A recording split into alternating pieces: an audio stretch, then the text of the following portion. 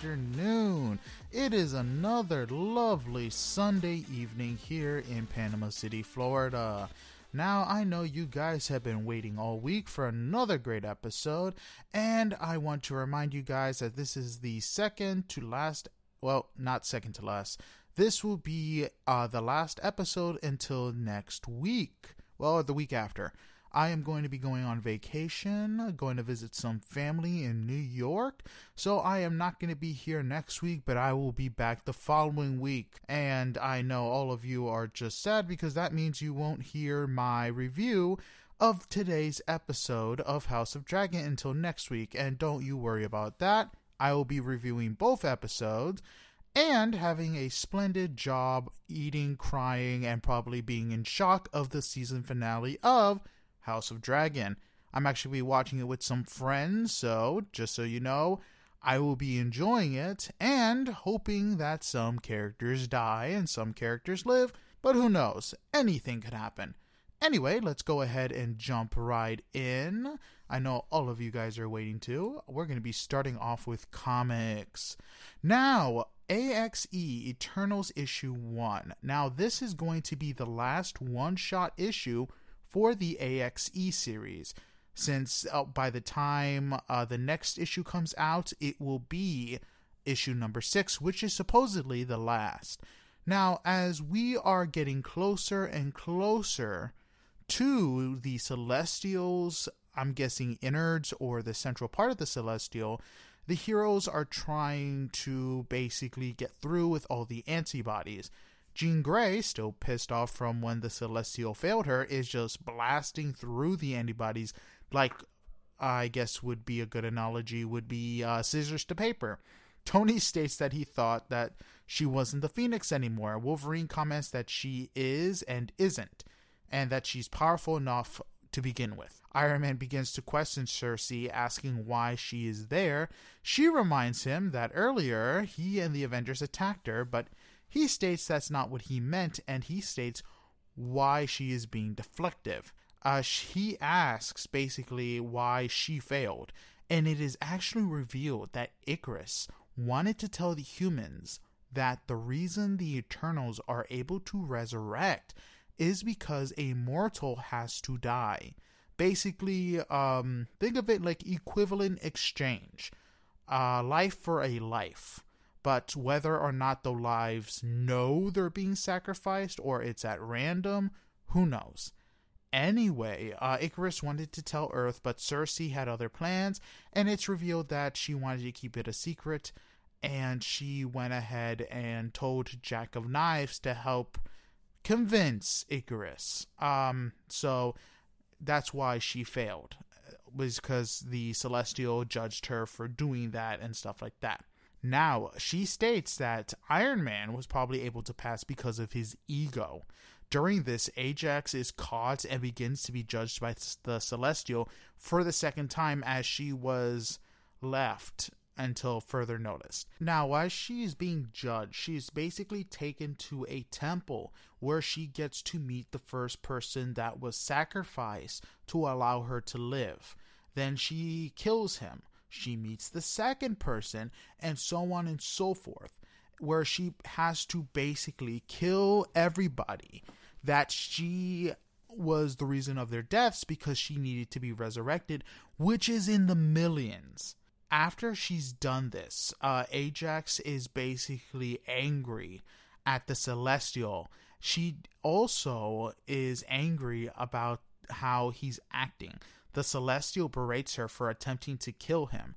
She states that she has served the gods, and they had failed her, and she had been a loyal servant until that point. Now, he also questions her about keeping the resurrection of the Eternals a secret, where she states that whenever a rich person benefits from them being rich, paying for stuff, doesn't that cost from... Oh my god, I'm butchering this, am I? Basically, she compares it to a rich person to a poor person, where the rich person benefits from the work of a poor person even to their death. He states that she has rehearsed this line for millennia to the point where she actually believes this lie for herself. Now, when he begins to judge her, she grabs his hand and basically says that you may fail me. You may have judged me to the point where I fail, but she has not failed him. Basically saying that he has time for her to spare him if he comes around and starts doing good. Now, she comes back to the group and they begin to continue to the center. Now, it was very interesting comic, and it is very interesting to see how the resurrection actually works, how they actually have to sacrifice somebody for this to even be workable, which is very different to the X-Men, where the X-Men don't really need to sacrifice anybody. As far as I know, everything's through mutant powers. So, if this is the case, I wonder what would happen if Tony or the other Avengers learn about this resurrection secret. And if they do, what will happen in the aftermath? Now, we're going to go ahead and jump into Death to the Mutants issue number 3. Now, this gives background of what was happening with some of the characters during where all the heroes began to fight the Celestial, and even before then. You guys had Star Fox basically talking to Emma Frost using her telepathy to help the Eternals fight against the Celestial and get past their first law that is programmed into them where they may not harm a Celestial. Of course, they all go into battle and it does not go well. Almost everybody is basically killed. Icarus decides to attack the Celestial directly and is killed. The Celestial also destroys the resurrection chamber on the Eternals' home planet, which means that no one is coming back. There is no need for Icarus to come back or anybody. Once an Eternal is dead, now they stay dead. And it's very interesting to see, because in the last comic that I was talking about, it was talking about that you need someone to sacrifice. Now, during this, Captain America, Nightcrawler, and Star Fox try to come up with a plan while everyone is going inside the Celestial. Phantasmos has an idea for a hard reset to its memory and attempts to do it. He succeeds, and other players begin to emerge to take part in what's to come next. This robot, which is supposed to that I think was in the chamber when it went down, comes to another Eternals and basically says it's ready to fight. Now, this comic was mostly a build-up comic and was just putting more pawns on the table to see what's going to happen next. And honestly, I can't wait to see what happens next, because this one is going to be the last issue, AXE issue number 6, where we're going to be seeing what is happening with everybody, the heroes. And I can't wait to see what happens next, where it's revealed that mutants aren't the only people they're able to bring back, that they can bring back humans too. This could also lead for them gaining the upper hand on the Celestials, since the Celestials need a sacrifice, where when it comes to the X-Men, they don't. Anyway, that is it for Marvel. We're going to go ahead and jump into DC. Now, for DC, we're going to be talking about Batman vs. Robin issue number 2. Now, in this issue, we see a few magical villains collecting different artifacts like Damian was. 2 of them go to Atlantis and steal a stone, but not until basically choking the living heck out of Atlanteans. I think he replaced their oxygen with nitrogen in the water, which, does not make for a good combo. Anyway, they come in and see some other villains. One of them is Clarion, who basically is holding Ragman's suit of souls. Yeah, he comments how he peeled the suit off of Ragman and liked it. Now, as much as this story is fun, I really hate that they're basically undermining all these magical heroes for a Batman story. Like I said, I love Batman, but this is just wow. Especially someone like Ragman. The dude is an awesome hero and a very interesting backstory. And he's basically, he was an easy kill. The dude went against Eclipso, for crying out loud. Anyway, he basically puts it all in a pile, and they use Black Alice to transfer most of the magical power to another item. During this, Batman and Alfred begin to explore the House of Mystery, where they run into Abel. And if you guys have watched the Sandman TV show on Netflix, it is basically the same Cain and Abel. Now, Abel begins to guide them to some of the rooms where they begin to see what happened during the Lazarus Island issues with Damien. And they begin to see an interesting secret as they go through the memories. They see an older woman there that Batman does not recognize, and it's revealed to be the mother of Ra's al Ghul. Now, I didn't really read this comic book line, so this was a surprise to me, especially when they begin to call her the soul of the demon, which makes sense. I mean, you have the head of the demon, and then you have the soul of the demon. Anyway, the house begins to attack them, and they end up in another room with, who was the other dude? Cain. Now, Cain guides them to a theater where they see the origins of the Lazarus Pit, that they're hinting that also during this event where she, I forgot her name, the mother of Ra's al Ghul, basically says she has left clues for Damien to find something and free it. Now, Batman begins to question what did Damien free, and also begins to get worried. Now, they get transferred to another memory where they basically see that Damien ends up freeing a demon called Nezha. Batman recognizes him because in Batman and Superman, or was it Batman Urban Legends, I think it was issue 5 or volume 5, Batman and Superman trapped him long ago, and Batman states that it took everything that they had, and even when they did it within a hairline. So basically this was one hell of a fight. Now, I found this interesting because I have been reading the Batman Urban Legend comics, and I love the fact that this came out of left field, that this person who was a part of this comic book came back. And I was like, oh, okay, this is actually kind of clever. Introduce someone who was just introduced and say this takes place years later, and it's like, oh my god, now he's free. Now, whether or not Superman is going to make an appearance, since he was one of the reasons why they were trapped, or that Nezha basically has Superman covered, since Superman's weakness is also magic. Anyway, it is revealed that Damien knows that they're in the house and has been controlling all the guides this entire time, basically leading them from room to room, and the house begins to catch on fire and destroy itself. Batman and Alfred escape, and as they're walking away from the fire that is going on in the House of Mystery, it is revealed that Alfred is actually the demon in disguise and not actually Alfred. Now, I gotta say, this trick was really interesting. I didn't see it coming because when it comes to comics, you figure, oh, he's back again. Alfred is back. Why? Blah, blah, blah. And it was really one of those things where you're like, of course, he doesn't stay dead. It's comic books.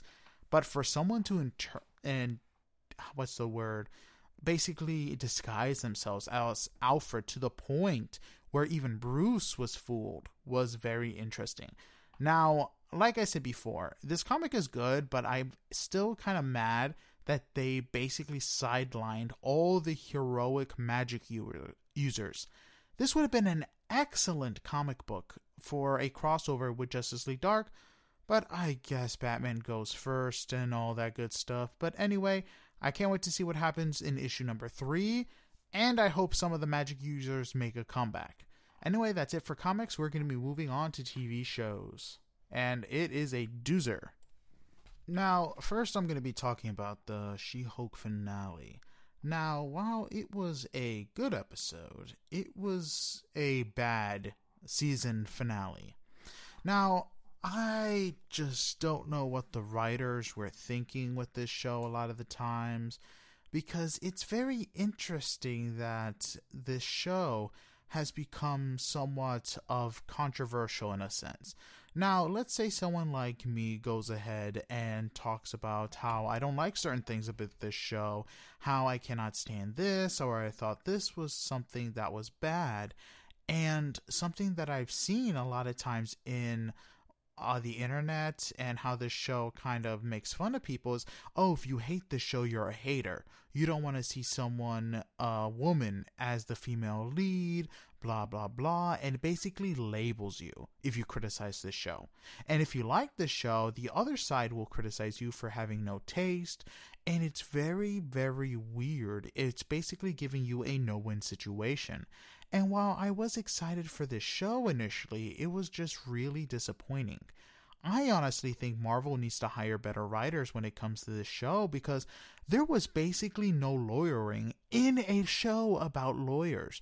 Maybe a few things here and there, but it was just basically a sitcom with, hey, I'm going to make the show about lawyers and do this.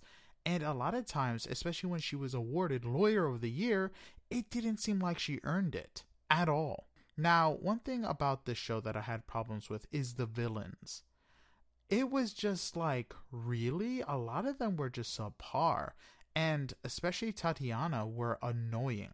Besides maybe the Wong episodes and the last two episodes, it felt like it was trying way too hard. Now, it's funny because the writers were making fun of their own writing at times, especially when it was poor. And it just got frustrating because it didn't feel clever at all. It just felt lazy. Now, if they make a season 2 of this show, I really hope they actually have, like, lawyer battles. Like how they had in Daredevil. I mean, in Daredevil, you had cases and they actually had to argue for these cases. It wasn't like, oh yeah, well, no, okay, we settled this, it's done, blah, blah, blah. Like, have them actually do some lawyer stuff. Because again, it just felt like they were just doing the bare minimum and said, okay, we're good. Anyway, I hope it gets better, but honestly, I have to give this show a 5 out of 10. It basically was but it wasn't bad either. Anyway, moving on. Oh yeah, before I move on, I really hate how they ruined Scar. Really? They had to throw away a perfectly good plot to World War Hulk. Not to mention this man's haircut. What the heck is... Okay, I'm just going to move on before I get mad. Anyway, moving on, we're going to be talking about Werewolf by Midnight. Now, it was a very interesting special, especially since this is supposed to introduce us to Marvel's monster. And the aesthetic for the show was actually pretty cool. For it being in black and white, it added to the eeriness of the show. Now, while it was 55 minutes, it did introduce 3 of the Midnight Suns. Elsa, Bloodstone, I forgot what the dude was, the werewolf, and Man-Thing. Now, I really didn't know what was going on half the time because I'm not really familiar with some of these characters. Maybe a little bit about Man-Thing, but not really, as my comics that I've read, the only supernatural one I can think of was maybe Doctor Strange and Ghost Rider. I know Elsa Bloodstone shows up in Deadpool, but besides that and the name, not really much about, oh, I know this person's history. Anyway, one thing I loved about this was that it was barely any CGI. Of course, when it came to Man-Thing, of course it was CGI, but besides that, a lot of the costumes, especially for the werewolf, was practical. And I wonder if they're going to stick with that or give him a CGI suit later. Now, I'm curious to see if any of these 3 show up in any other media. And the one thing I was very surprised about was that Blade was not a part of this. Now, yes, in Werewolf by Midnight, a lot of these were monster hunters, and Blade, I guess, would fall in the middle of this. But still would have been very interesting for him to partake in this. But anyway, it was very interesting, I'll say the least. I'll give it maybe a 6 or a 7 because it was different and it was going for a more old school appeal, which it actually got down. Like I said, I actually liked it and it was very interesting. Now, I will say it was definitely better than Halloween Ends. That's the one I'm thinking of. But again, I'm wondering to see where and when these guys will appear again.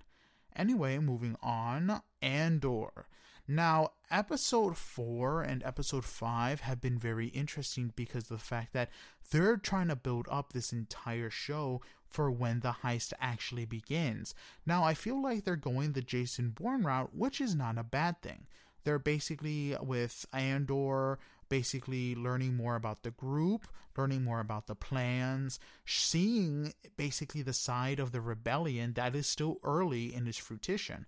Now, I haven't seen the latest episode where the heist actually happens, but I feel like they're going towards a 24 route where they're going to be on the timetable, we're going to be super pressed to the TV, and all that good stuff. Now, I forgot the guy's name, but the officer who originally chased Cassidy to his planet, he is still with his mother and going to talk with his uncle. No idea who the uncle is yet, but it should be interesting to see how many of these characters appear, especially since we're getting more and more into the Senate.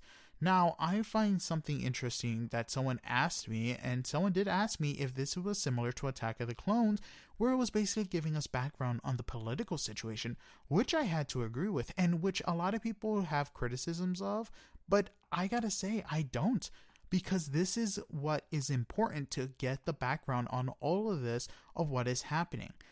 During New Hope, the Galactic Senate was dispersed by the Emperor. So we're getting to the point where that is going to happen, and it gives us an idea of what the state was during and after the rebellion, and see how the First Order came to rise. Anyway, we're going to be going, well, that's it for Andor, and we're going to be talking about, of course, House of Dragon episode number 8. Now, in House of Dragon episode 8, it was very interesting to see another time jump, where these young children are now young adults. And during this, we learned that Corlys was injured during another war, which many speculated was going to be fatal, so the question of succession was put up. Now, his brother claimed succession, and he wanted to be Lord, since he was the only blood relative left, or someone who would take control of the situation. Now, he complained to the king, who was still alive, but because he was in constant pain due to his disease, was left heavily weakened and bedbound, where Otto was acting in the king's stead, where I think his name was Vaymond, knew he was going to get his title because of this, because Otto and Alicent were against Rhaenyra. Now, they all go to King's Landing to stake their claim, and Rhaenyra also saw that the walls were closing in, because since her father was basically bedbound and not acting and making decisions, which meant there was a good possibility that Otto would rule against her, which would not be a good thing, because this would also lead to other questions of them being bastards, which they were, but of course, without Viserys protecting them, their rights to the throne would be put into question as well. Now, when they went to, of course, the King's Landing, Rhaenyra went to her father to try to talk to him, but saw that he was in constant pain and worse for wears. They noticed that the tea that he was drinking to ease his pain was also making him drowsy and not fully aware. Now, it was very touching to see Viserys, and kind of sad to see how much the disease had basically bedridden this man. And it was very nice to see him playing with his grandchildren, which one of them was named after him. And it was so funny. He was like, Viserys, that sounds like a name for a king. Dude was on his basically deathbed and still cracking jokes. Meanwhile, Alicent had to comfort a maid who had been raped by Aegon. And she basically got angry and comforted this maid. I was actually surprised that she didn't kill her, but she basically was acting like this wasn't the first time this had happened with other maids, and she had the maid drink the tea so no bastards would be made. She basically went up to her son's room and berated him for this and said that you are no son of mine. Now, during this, Lusarius and Jaehaerys walk around King's Landing reminiscing of their past and their childhood. While they're doing this, they see Aemon, who beats Sir Christian Cole in battle, and they're just smiling. And Aemon sees them, but before he could do anything, the doors open and Vaymond comes in with his claim to Driftmark. Now, during this, Rhaenyra, feeling trapped and feel like everything's gonna fall apart, she goes and pleads with her father for his help, and he basically is very weakened, and it's like he's not gonna help her because, of course, the dude is dying, and she's asking him for more help. She also asks if the Song of Ice and Fire is real, and to which he just mutters away things that are not understandable. Meanwhile, she also goes to Rhaenys Targaryen, the queen not to be, and asks for her help and to let her grandchildren marry her kids. Now, Rhaenys is basically still blaming Rhaenyra for her son's death and doesn't promise anything. And this worries Rhaenyra because she has no friends. After they all gather in the morning, Viserys basically tells Otto that he does not want to take his medicine, that he wants to be clear-headed. Now, Otto, still sitting on the Iron Throne, basically hears all the arguments that Vaemond and Rhaenyra put out. And before he can make a decision, the king walks into the room weakly with his cane. Now, this scene was very powerful because this man is basically on his deathbed, extremely weakened, but still comes into the throne room, walks to the Iron Throne, and basically sits down. Now, while he's walking, all eyes are upon him. And when he basically stops, one of the guards comes up and asks him if he needs help, but he says that he has this. And while he stops again, his crown falls, and someone comes up to him offering help. Before Viserys can shoo him away, he sees that it's Daemon, and he lets him help him. And he picks up the crown and puts it on his head, which was basically improvised during this scene, which I found amazing. Now, after Viserys sits down, he says he doesn't understand why there's a question when it comes to the succession of Driftmark, and says that Jacaerys Velaryon is the true heir of Driftmark, and his claim is true. Rhaenys takes this moment to add that her grandchildren and Rhaenyra's children are to be wed, and the king is delighted. Vaemond, on the other hand, is not a graceful winner or loser. He basically gets annoyed and calls Rhaenyra's kids bastards. Viserys gets up, takes his knife, and said he would have his tongue. Daemon, on the other hand, cuts off his head and says he can keep his tongue. So that scene was amazing. I just left my jaw just dropped onto the floor. Anyway, after all this, they have a family dinner where Viserys basically says that he wants all of them to get along, that they are family, and that they deserve to be happy with each other. That they during this, they all make a few toasts to each other, and besides a few quips from the children, Viserys sees, just for a brief moment, everybody happy and everybody looking at each other like a family should, and he sees peace just for a moment. He begins to get a coughing fit and is put back to his room, which is a good thing because fighting breaks out. Now, Viserys later dies in bed, but not before mistaking Alicent for Rhaenyra, where he says the Song of Ice and Fire is true and Aegon is king. Now, Alicent is thinking her son, but Viserys was talking about the first Aegon that ruled over Westeros. And before anything can be cleared up, he dies. And he says that he loves them before he dies. Like I said, this was a fantastic episode, and it is definitively one of my favorites. Honestly, it just showed how much Viserys would go to protect his daughter. And I think the actor definitely deserves to get an Oscar or Emmy for that performance, because it was amazing. Someone said it was Shakespearean, which I have to agree with. And I am happy that he, before he died, got to see a happy family, at least once. Now, I am definitely glad that he's dead, not for like, oh my god, he's dead, yay, but because he's not going to be around when they basically all kill each other. And because he dies, that means it's the start of the doomsday clock for Westeros, because in only 10 years, the Dance of the Dragon will begin.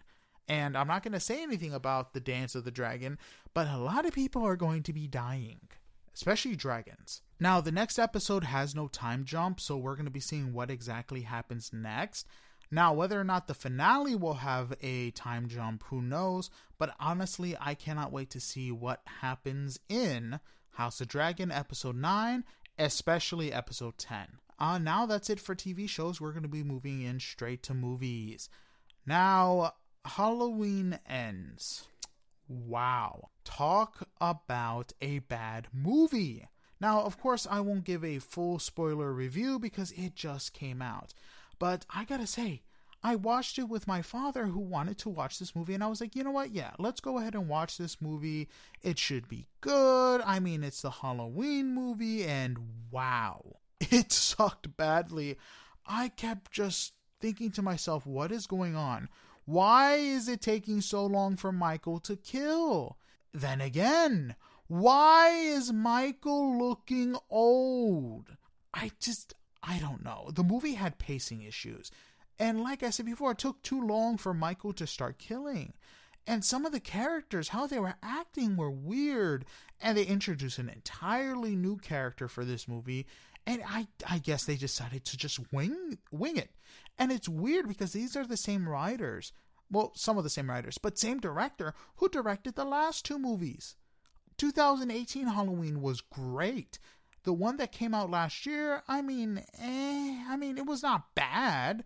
It was maybe a step down from the last one, but this one is just an entire skyscraper. Like, if I had to watch Halloween Kills and Halloween Ends, it makes Halloween Kills look like the freaking Godfather compared to Halloween Ends, which is not a good thing, ladies and gentlemen. It is not a good thing.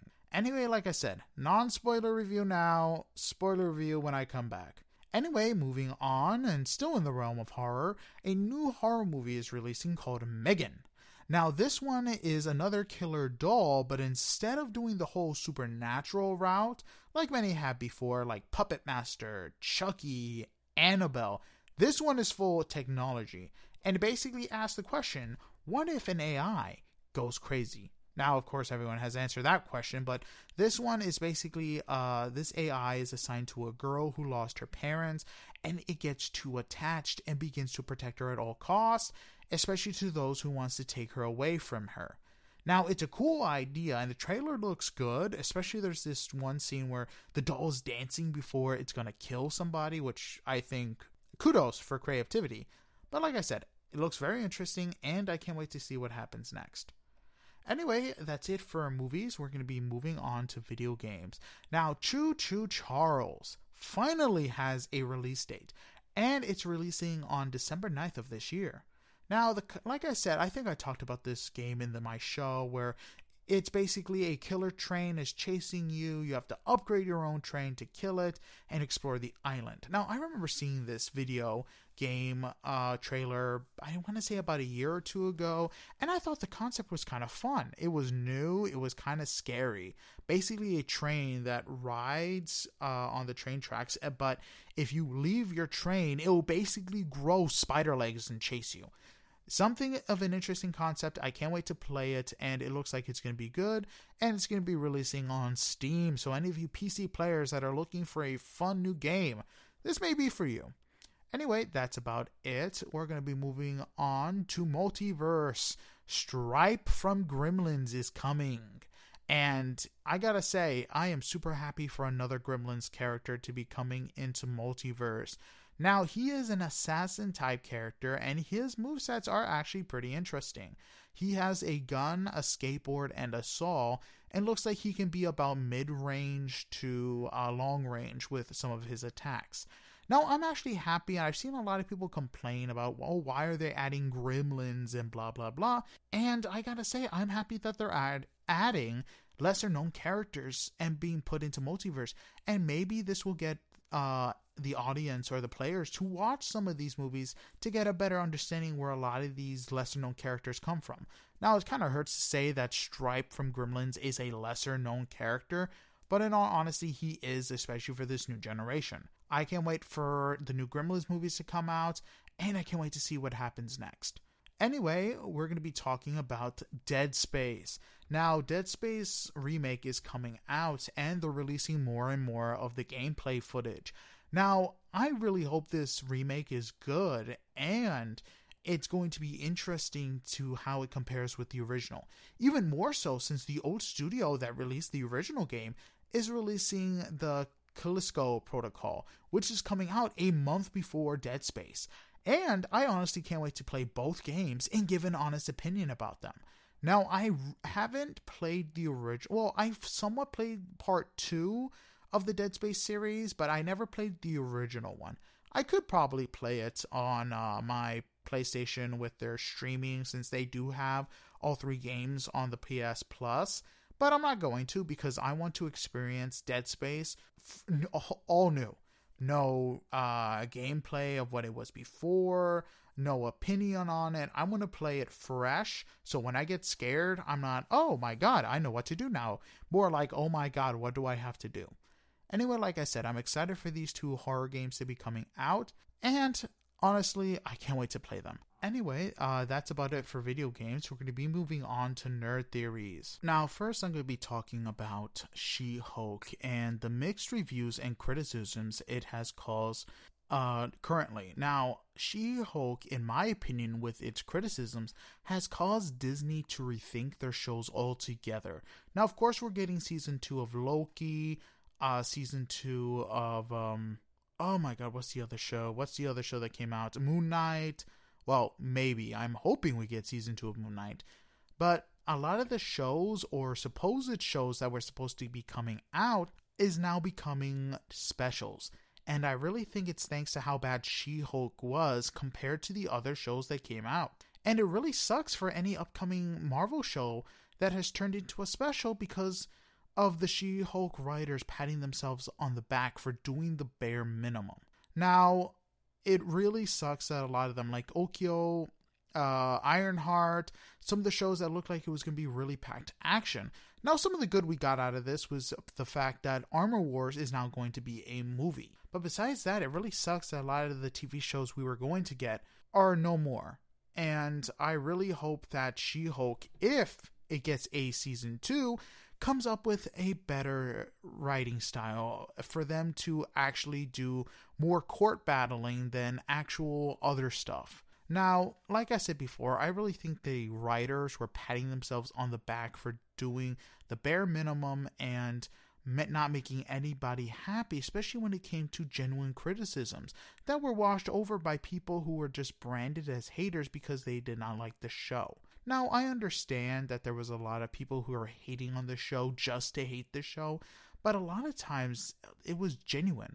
Of course, not the whole twerking thing. I thought that was just stupid for people getting mad because, like I said before on the previous episode, Stan Lee would have joined in. The dude was fun and he would have thought it was funny. Anyway, it's interesting to see how much of a divide the show has created, and like I said, I wonder if there is going to be a season 2, but if there is, I hope it's better so it doesn't cause any more controversy or cause any more shows that were going to be shows into specials.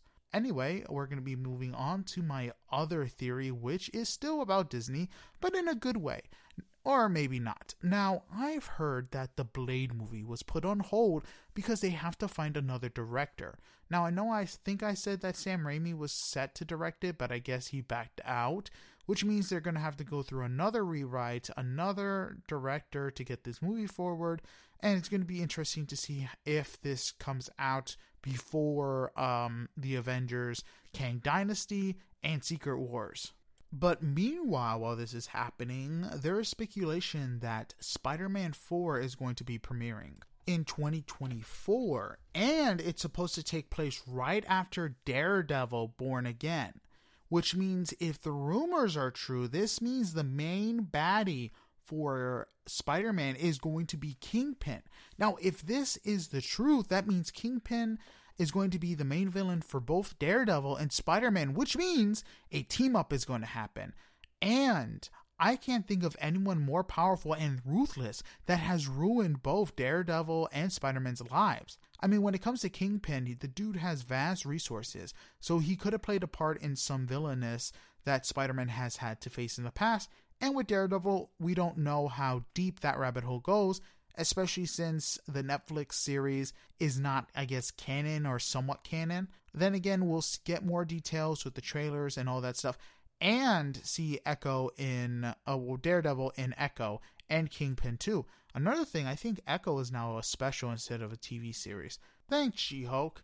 And also, Spider-Man is supposedly supposed to lead into Deadpool 3, which means if that is also true, we're going to get a Spider-Man Deadpool team up even for a brief moment, which would be so cool because Deadpool and Spider-Man team ups in the comics are hilarious, and I wish he would appear more. But again, this is all speculation, and I honestly can't wait to see if any of this comes to truth. Anyway, that's it for Nerd Theories. We're going to be moving on to current events. Now, sadly, this past week, Robbie Coltrane, who played Hagrid in Harry Potter, has passed at the age of 72. Ah, my God, it's so sad that we lost another Harry Potter actor. And the movies are never going to be the same, especially for Hagrid, man. He was one of the first characters introduced in Harry Potter, one of the best ones, and definitely a fan favorite. And it's kind of sad to see that the actor who played him has passed. Another passing we've had was Angela Lansbury. Now, I don't know how many of you have watched Murder, She Wrote. If you haven't, definitely a great series to get into. So many whodunits has tried to copy and pasted this series, and it's pretty good. If you didn't know, it actually had some crossovers with Magnum P.I., Columbo, and a few other detective series during this time, and it was actually pretty good. Now, if you don't know, Angela Lansbury also voiced Mrs. Potts in Beauty and the Beast. And it's sad that she has passed, but she supposedly had a cameo in Knives Out 2, Glass Onion. And I can't wait to see how they were going to honor her in this last part, especially since she is known for whodunit TV series and stuff like that. It's only proper that one of her last appearances is going to be in a detective and mystery movie. Anyway, I can't wait to see Glass Onion 2, especially with how Knives Out was amazing. Well, that's it for this week's episode. And like I said before, I am not going to be on next week. I am going to be in New York City following family. Well, again, that's it for this week's episode. I'll see you guys in 2 weeks. Sayonara, hasta luego, and I'll talk to you guys later. Have a blessed day.